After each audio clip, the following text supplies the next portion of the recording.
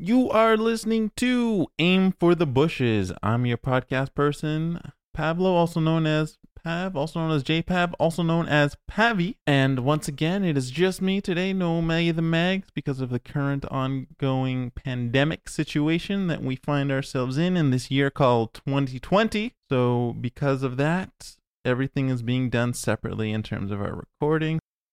Today's episode, what are we talking about? We're talking about truthiness. Again, if you did not read the episode title or description, shame on you. You should read them. I put a lot of work into those. But I'm telling you now, so no matter.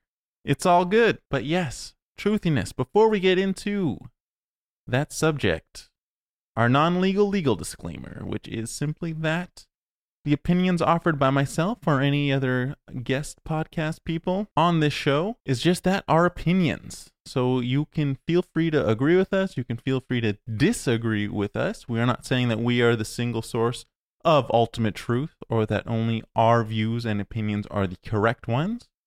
There exists multiple opinions and viewpoints on things, so we acknowledge that, and I'm sure others are also open to other views on certain subjects. Now, with that out of the way, truthiness. If you're not familiar with that word, then I guess you're not a fan of Stephen Colbert, because he's the one who came up with it on the first episode of the Colbert Report back in 2005, in the very first segment of the show called The Word. And increasingly, I feel that this word truthiness very well encapsulates what is going on in the current world. So even though it's from 2005, which is roughly 15 years ago, if I did my quick maths properly there, it's more relevant than I would have thought when I first watched this so long ago. But I find myself coming back to the idea of truthiness, which we'll get into in a second, in terms of what the actual definition is, if this is something you have not heard before or did not watch the Colbert Report or anything like that. And so, yeah, so I think this greatly foreshadowed the future kind of like politics and our like current discourse, which is why it's like I said, it's been on my mind more and more frequently as I watch events unfold this year, not exclusively this year, within the last, couple of years, I guess, ever since someone like Trump became president. I mean, it existed before the term itself was coined, but certainly since its inception there. What is truthiness?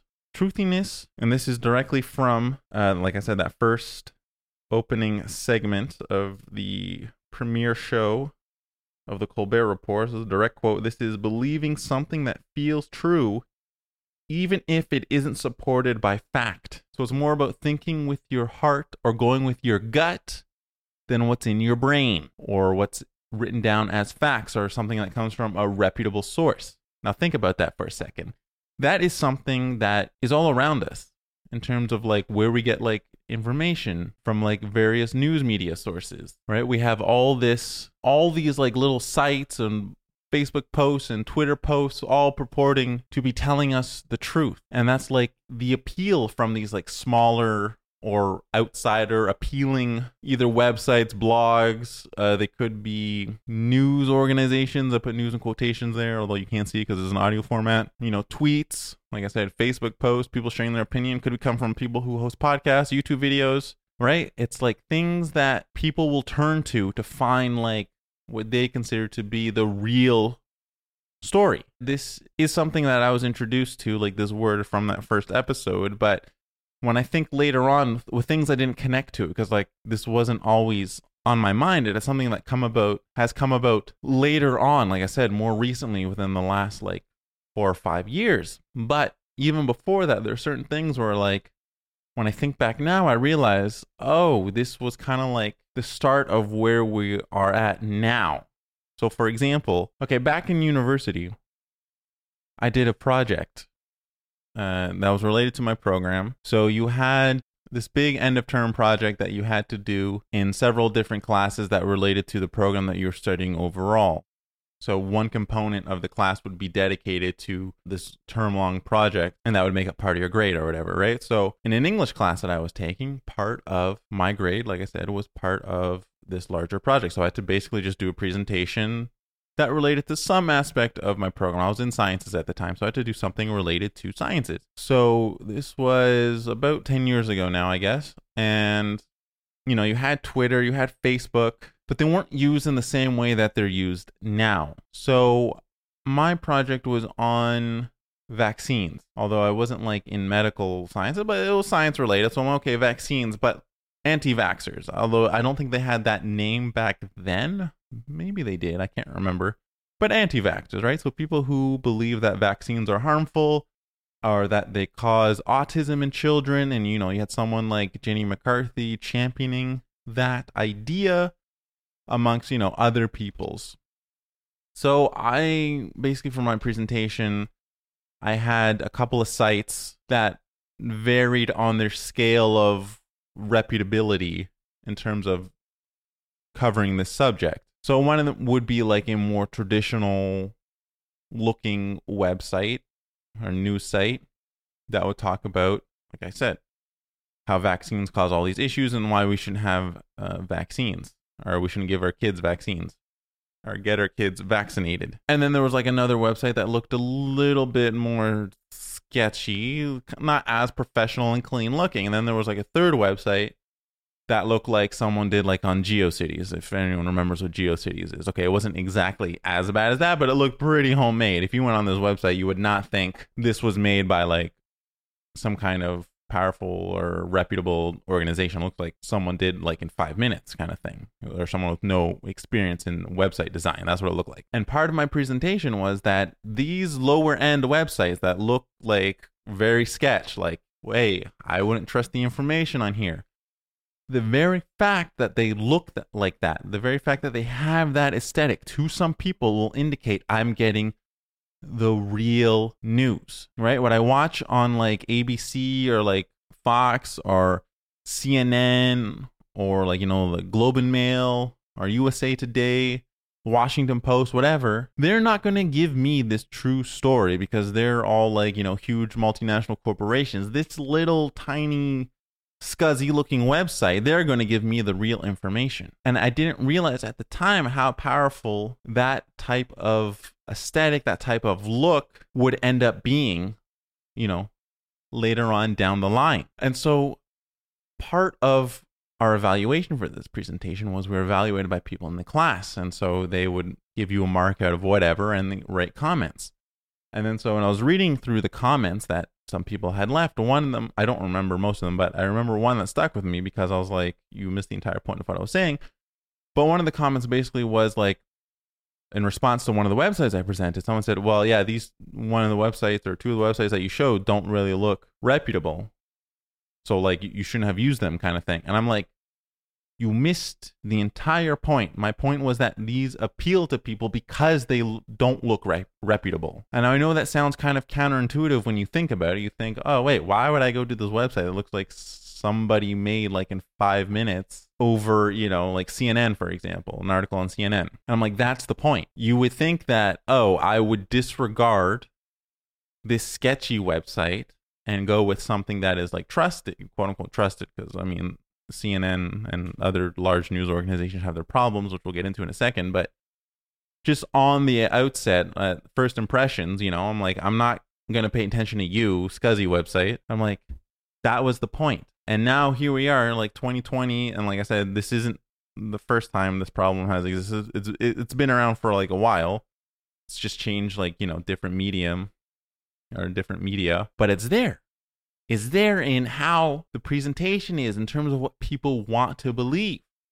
And this is how it comes back to truthiness, is that the people that go on that website is not because these websites provide facts. Now, based on however sketchy a website looks, if what's written there is true or not is like, it's either true or it isn't true. It's full of good information or it's full of bad information. That's not really important to its design. Of course, it looks better. It looks nice. But you could have a very well done, professional looking website. It looks reputable, something you could point at and say, yeah, this looks legit. And it can be full of shit just the same. So my point here isn't just based on looks exclusively, but it can help. So you don't need to have the slick looking website for people to take what you say seriously. Just like for some YouTube videos. Just as an example, bring it closer into modern day, you have some videos where there's really good production. You know, the quality of the production is like top notch. It has like good cameras, good lighting, you know, good editing, nice music. It's got like little animations that play, nice scene transition, music transitions, right? All that. The person in front looks good. I don't mean necessarily like in terms of their attractiveness, but I just mean in terms of the presentation, right? They could be dressed very nicely, hair done, makeup done. They look presentable, basically what I'm trying to say. And that could do very well, or it could not do very well. And then oh yeah, also like studio space, because some people have like studios where they film out of, but then at the same token, or by the same time, or at the same time, you could have someone who has none of that. It's done like in my basement or like in my bedroom or in my kitchen. I don't know, right? One camera on a tripod, shitty quality, shitty lights. I don't have any lights. Actually, I just rely on like my ceiling lights and maybe the sun coming in if it's during the day. Poor audio quality, you know, just one man person, poor editing, you know, where like every sentence is edited. To cut every word of a sentence, so they can't even get like through more than like one word before without having to like cut and like string it all together and post. But that could be seen as like a powerful source of information because it's done like that. It seems more raw, it seems more real. And that's, like I said, that's where truthiness comes in. It's something that feels true. If you look at QAnon conspiracy, it's like, why would someone believe anything anyone posts on fucking 4chan or 8chan or whatever chan website or message board it comes from? It's crazy. It's gone from something small like that to kind of mainstream appeal. But because it looks like it's from an outsider and reaffirms beliefs that people already hold, that's more important than actual facts. Because if you look at the actual facts of something like QAnon, of what they're posting about, like, that doesn't make any sense. Brief rundown of like QAnon. Even I don't understand it 100%. I'm not really invested in it because it's dumb in my opinion. It's basically that Trump is trying to take down some kind of pedophile ring that exists in like Washington politics, mostly with like the Democrats. And I'm like, that just sounds so freaking ridiculous. Now, is there powerful people that could be involved in stuff like that? Sure. I'm sure that exists no matter where in the world because they're powerful people. Who's going to really stop them from doing bad things if they really want to? But if you think someone like Trump is trying to stop that, like, what? Have you not listened to a single word that this man has said? There is nothing that he has ever done that would indicate he would be interested in stopping anything. The only thing he's interested in is his own self. That's it. So he's not helping anyone else unless it benefits him in some way. So this is also illustrated by like someone like Donald Trump with his handling, his administration's handling of the coronavirus pandemic that's going on in the US. I'm talking about specifically, but across the globe, right? It's a global phenomenon that's happening right now. But in the US, like nothing, at least on the federal level, is being done. He's out there basically saying, hey, don't worry about it. Like back in March and April, the word was, oh, it's not a big deal. There's like 2 cases. It's going to go down to 0. By the time the warm weather rolls around, it's going to disappear, right? It's just going to take care of itself. It's literally sticking your head in the sand and hoping all the problems go away. Now, as a private citizen in your own life, if you want to do that, okay, that's up to you. But when you're someone that has the responsibility of a president who's supposed to take care of the country, run the country, theoretically is what government's supposed to do, look after the population basically, the response is, well, we don't want to deal with it. We're just going to pretend like everything's good. We need to have businesses open. We need everything running as normal. And it's like I've said in a previous episode about the coronavirus, this is not something where you can just stick your head in the sand about. It's not something you can argue your way out of. Because the virus does not care about your politics. It doesn't care about your schemes. It doesn't care about your ideologies. It doesn't care about any of that shit. It has no knowledge of any of that. All it wants to do is propagate itself. That's it. And the way it does that is by humans coming into close contact with one another through airborne particles. so that they can infect other humans and keep the process going. So the one way to not necessarily stop it completely until there's like a vaccine or some kind of treatment that is found in the meantime is to kind of like stay away from other people, which is why, like I said at the beginning of this episode, the reason why things are being done separately is so that we are not, the people who are involved in this podcast, just as a tiny example, are not, gathering together to increase transmission of something like this virus. And it's something we should be doing in all aspects of life for the time being. And I know it sucks, and that's why you have anti-mask people who are like, oh, I don't want to wear a mask because it infringes upon my freedoms. And it's like, on one level, yes, I understand you don't want to wear a mask. I don't agree with the whole infringes on my freedoms part, but I understand not wanting to wear a mask. I personally do not want to wear a mask, but I will wear one because at the same time, I don't want to get sick, nor do I want to infect others. If in fact I were to catch it and not show any symptoms or show mild symptoms, right? Because that's the other problem with this virus, is that it takes a while to know that you're sick. It can take up to 2 weeks before showing symptoms. And if you show symptoms, they could be mild, so you could think it's something else. You could easily get confused with something else. So you might just think, oh, I just have the cold, especially now where it's getting into flu season, right? Beginning of, almost beginning of winter, fall, winter time, or people have seasonal allergies. So you might think, oh, it's related to that. And it's like, oh, I actually had coronavirus the whole time. It's like, it would be much better if it was something that was short and quick. So like as soon as you were exposed to it, it's like you get it like the next day or the day after, not like 2 weeks later. Because in 2 weeks, you could go all over and talk to many people if nothing is put in place. And it's like I said, it's highly contagious. So you could be exposing 2 to 3 people in a given area, 3-4 people in a given area. So over 2 weeks, how many groups of people are you coming into contact with? So it can really multiply very quickly and get out of hand very quickly. And as we've seen in the US, since the beginning, there's been nothing put in place to try and prevent things, try to keep things to a minimum in terms of how many people are getting infected, right? Because other things that are involved in this in terms of like supplies and treatments and hospital rooms and medication needed, but nothing's being done. And you still have people supporting Trump because they want to go with what they believe, which is that Trump is some kind of like political outsider who's going to like bring about change, or he's going to tell it like it is because he's not like a career politician. And it's like, no, he might be blunt, but that's not telling it like it is, right? He wants to go with his gut feeling, which is, hey, if I say it's going to be fine, it's going to be fine. I don't have any reason why I should say it's going to be fine, but I feel like it's going to be fine. I feel like it's going to sort itself out. And you have other people that say that kind of stuff too, who are influential. They don't necessarily have an elected office that they hold, but if you have enough money, you can get a platform. And if you have enough money and a platform, people will listen to what you have to say. Not always. You don't always need those things, but increases your chances, I'd say. Like Elon Musk. He's saying like the same kind of stuff back in March and April, saying, oh, it's going to like go away. Basically, he has no reason to say that. No one has any reason to believe him when he says that, but people will believe it because it feels like, because people want it to be that way. All right? So it feels like, oh yeah, it should go away. Elon Musk, he's someone smart. He knows people. He's rich. He knows people. He's got to know. So it makes sense that he would say something like that because he knows people. He's got to know people, right? But no, because someone like him doesn't really give a shit. He just wants to make money, right? Like if you look at Tesla, their factories in California, and didn't want to obey like the shutdown orders at the beginning of the pandemic because we got to make those cars. We got to pump out Teslas. That's more important. So of course he's going to say stuff like, oh yeah, it's going to be over. Don't worry about it.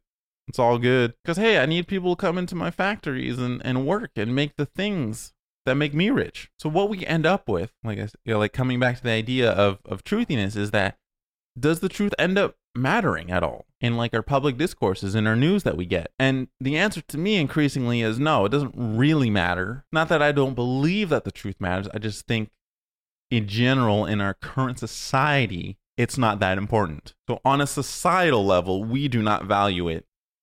We do not value what is true. So what are actual facts? What we value is the feeling of being right. And when I say right, I just mean feeling certain and the beliefs that we already hold. So we like to reaffirm what we already believe to be true, which has nothing to do with the truth, capital T, which in itself can be a difficult thing to define. But I would say majority of people aren't concerned with verifiable facts, verifiable knowledge based on, current understandings. You'll have a lot of people who will push, oh yeah, I believe in science and stuff, but then they'll believe in whatever stupid thing that aligns with their political ideologies or whatever. And it doesn't really matter what the facts say or what the science, quote unquote, says. If it reaffirms my beliefs, then yes, I believe the science. If it doesn't reaffirm my beliefs, then I don't know what science you're talking about. And you see it all the time in all sorts of areas of life. Let's look at another example. So I think this might have been last year.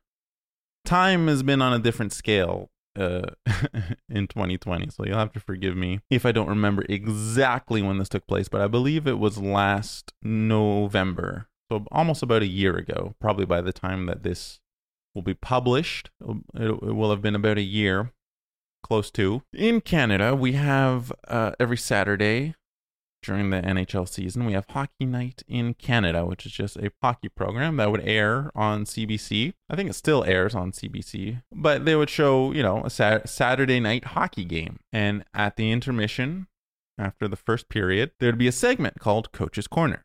It had been going on since about, if I had to guess, the late 80s, mid 80s, possibly a bit earlier, with Ron MacLean and Don Cherry. So Ron MacLean, I believe, is like a journalist, and Don Cherry was a former NHL player and coach. Did he actually play in the NHL? He was a hockey player. I can't remember if he played in the NHL or not. I know he spent a lot of time in the AHL. He was not a particularly prolific hockey player. He was a coach of the Boston Bruins after he ended his playing career. I don't know if he won a Stanley Cup. I can't remember when he was coach of the Bruins if they won. I think they lost. I think they made it to the Stanley Cup finals, but I feel like they lost against the Philadelphia Flyers. Anyways, so Don Cherry, he is a controversial figure, to say the least. He's someone who is outspoken on a number of issues, regardless of whether or not he is knowledgeable on these issues. He'll have an opinion. He's a strongly opinionated guy, and he's not afraid to speak his voice. Now, normally maybe there's nothing wrong with that, but some of the things he has said over the years have, irked some people. I remember when I was younger, he got into trouble for saying, so I guess I should back up a little bit here. He's someone who is very much for fighting in the game of hockey, and he is someone who strongly supports mostly Canadian players playing in the NHL. So you have to realize is pretty much throughout the inception of the NHL up until about, I want to say late 70s, early 80s, players were mostly Canadian. You did have some American ones, but I'd say the majority were Canadian born. Now you did have teams in the US. For the most part, it was mainly in the US, like majority of the teams, but the players themselves were mostly Canadian. Even now, I want to say majority of players are Canadian on most teams, and I think overall. Now, you do have an increasing amount of Americans, but I believe starting in the 70s, we start to see an influx of European players, and especially after the fall of the USSR, you get a lot of Russian-born players who start to come over and play in North America, which is fine. I have no issue with that. But someone like Don Cherry, who is a proud Canadian, always championed having Canadian players. So he would be harsh on, French Canadian players. Oh, I should say when I say Canadian, he was mainly a strong proponent of English-speaking Canadians. So he was kind of against, or more critical, I should say, of French Canadian players and European players. So like in the 90s, I believe he said that French Canadian and European players were more soft compared to like tough English Canadian speaking players because they wore visors more. So now I think it's mandatory for all players to wear visors. Because in hockey, safety equipment around the head has been slow to adapt to. For a long time, you don't have to wear helmets. But I would say the game was different. I would say it's slower. The types of athletes that played hockey back in like the 40s, 50s, 60s. It's like, yes, you did have a puck that could be hit pretty hard, but most people did not lift the puck. You didn't really have a curved stick until like I said, I think around like late 60s. So, I mean, the game was different. So people didn't move as fast. And you didn't necessarily hit as hard as now. Equipment was different. That's another thing too you got to take into consideration. So it was a little bit different, but still. So when they introduced helmets mandatory, there was a grandfather rule. So people who before a certain year didn't have to wear a helmet if they don't want to. And it lasted that way until, like, you know, those last players retired, and then everyone had to wear helmets. And I think we're at that stage now for visors. But at the time, you know, he was critical of, you know, non-Canadians or non-English speaking Canadians wearing visors. Like I said, he said they were like soft or more critical of them. That's just one example. There's plenty of other things. But more recently, on Remembrance Day, or near Remembrance Day, which marks the end of the First World War. And someone like Don Cherry is a huge, like I said, patriot, nationalist, if you want, whichever terminology you'd like to use, and someone who strongly supports the Canadian Army.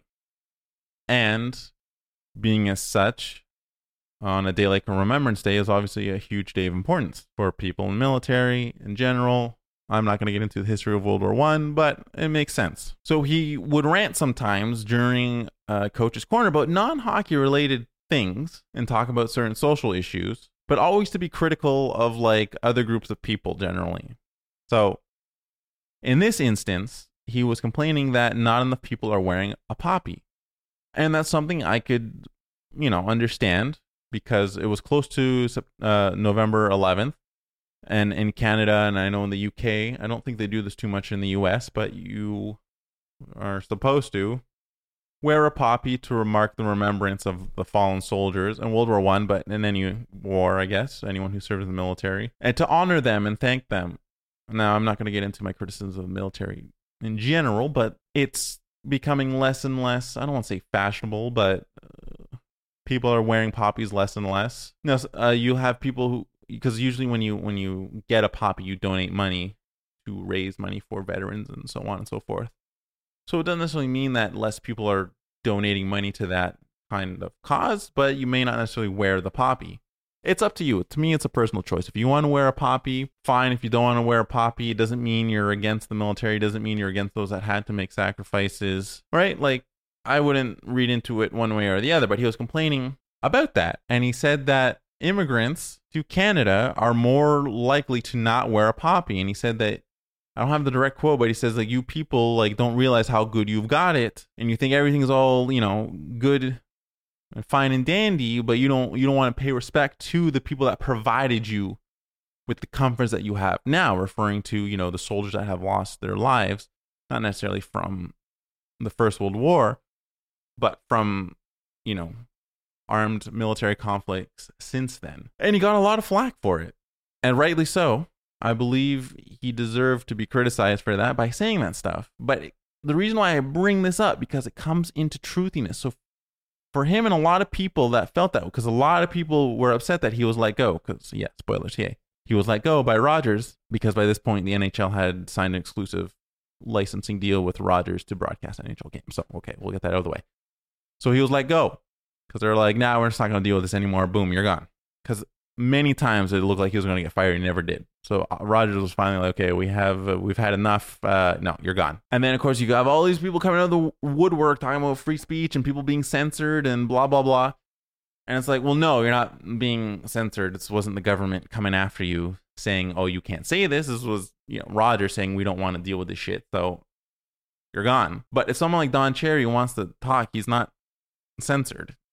He can probably have a show or some kind of platform, and someone will take him if that's what he wants to do. But again, it came down to this idea that, like, oh, immigrants don't care. They don't want to respect the sacrifices that our soldiers have made in World War I, World War II, whatever other armed conflict you want to bring into it. Because if you think that people who fought in the First World War, Second World War, whatever, were just like people from Canada, it's like, no, that's not right, right? This is where, like, what you believe to be true comes in while ignoring the facts. Because a lot of people came out and said, what are you talking about, man?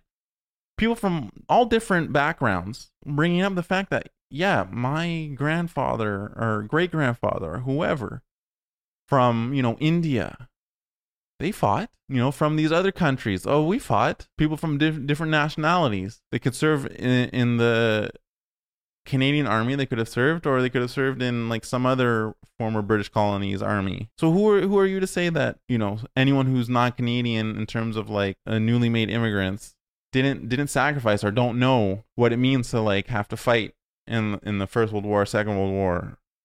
That's where you're not going with the facts. Because you could look this information up and realize, oh yeah, a lot of people who are immigrants from developing nations, oh, they did participate in armed conflict. Because like I said, part of the responses to it in terms of like rebuttals to what he said was like people from different backgrounds, different ethnic backgrounds saying, yeah, look, here's my family's military history. Here's where, this ancestor of mine fought during this war for Britain if they were like a former colony or something, right? So like, who are you to determine that like, oh, non-immigrant Canadians, even though everyone's an immigrant here in Canada, but non-white immigrants, they didn't sacrifice anything, right? It's just like that doesn't line up with the facts. You're going with what you believe to be true. You just think anyone who is non-white, they didn't fight in World War I or World War II. As we all know, it was only white people that exclusively fought in that conflict. And this comes back to the idea of truthiness. So you want to feel that certain groups of people were not involved. So in more recent things, you see this idea of truthiness. You see it with like the Black Lives Matter protests that have resurged this year during the unjustified killings of several black people. I'm not going to name them all, but if you've been paying attention, you know who they are. The biggest one being George Floyd. But there have been several people this year. These are the ones that are just carried in the news. I'm sure there's other people that have probably been killed that have gotten no media attention. But you see the response to that by some others by feeling like people who protest are asking for too much.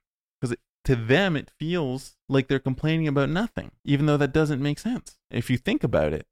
But that's the problem. It's like a lot of this is not about thinking. It's about whatever your gut feeling is, or whatever your gut reaction is, or whatever your impressions are. And you see it in the response of the state to protests. So when people go to protest Black Lives Matter peacefully, for the most part, huge armed military presence, right? They get cast as people who are like the protesters, as are people who are trying to cause trouble and incite violence and all that stuff. But it's really the police that are doing so, because they come with all this anti-riot gear and rubber bullets and smoke bombs and tear gas and water cannons. It's like, well, what do you expect the response to be when you come armed to fight like that? But when people go to protest anti-mask stuff, and this is just about not wearing a mask to help people not die from the coronavirus, the response to those protests is, okay, well, there's not much we can really do about it. We'll just let them storm into government buildings with guns and rifles and all that. But what can we do? They got a right to protest, no big deal. But unarmed peaceful protests against the brutalization by agents of the state and extrajudicial killings of black people by the state, then we got to get the full force out there. Because who knows what violent leftists are going to do when they say, hey, can you stop killing people, maybe? But when people are asked to, hey, can you just put on a mask so that we don't spread this deadly virus that's going around? And the response is, no, we're going to protest that. And the same police are like, oh, well, gotta let them protest. Nothing we can do. Right? So where are the facts there? Like, it's if you clearly think about it, you understand why people are protesting in terms of like Black Lives Matter. Right? You have the counter protests of All Lives Matter or Blue Lives Matter. And that's not a response to anything logical. It's not a response to thought. Because if you understand what the Black Lives Matter protests are about, they're about saying, hey, stop killing blacks in the streets by like police officers, by agents of the state. The All Lives Matter, Blue Lives Matter, that's not any logical response, any logical criticism of anything done by Black Lives Matter or quote unquote Antifa. Is basically saying, oh, well, you want to go protest lives? We're going to go out and counter protest lives and say all lives matter then. It becomes an emotional response. It's not a logical one, because you don't have a logical argument. People are saying, hey, can you stop killing, unarmed blacks? And the response is, well, everyone's life is important. So, and it's like, that's not logical.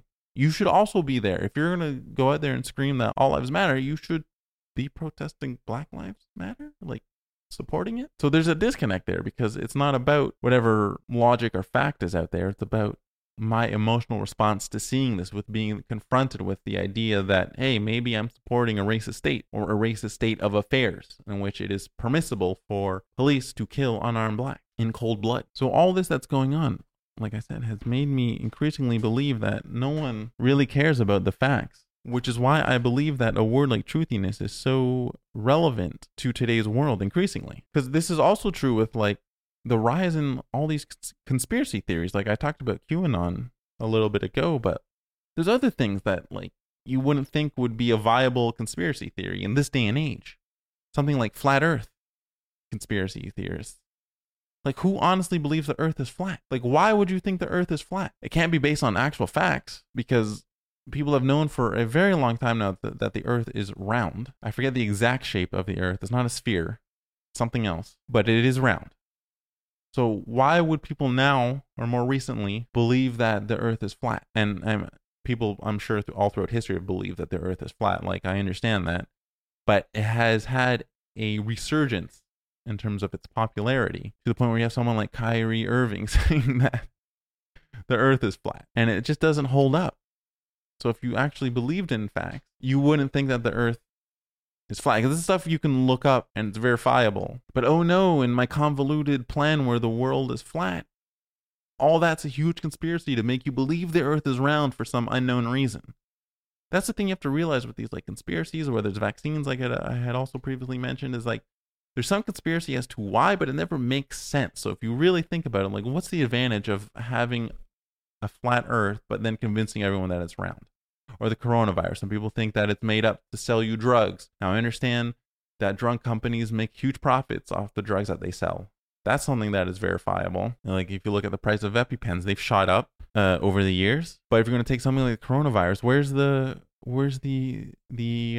vaccine for that?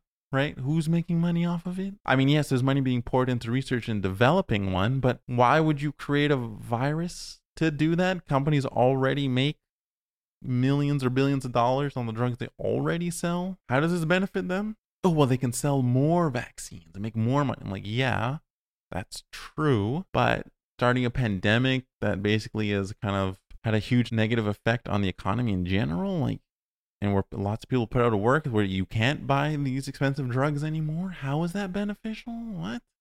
I lost my health insurance and now I can't buy these overly priced drugs now because I can't afford it out of pocket because I lost my job and I lost my insurance. How does that benefit these companies now? All these people out of work without insurance can't afford their drugs, right? And it's like same with a flat earth. How does that benefit anyone? Why is the earth flat? What? Like if you think about it, it doesn't make any sense. What's the benefit? I don't understand. But for some people, it's like accepting these things as fact is too simple. There has to be more to it. This is where the gut feeling comes back into it again. It's like, I feel like it is.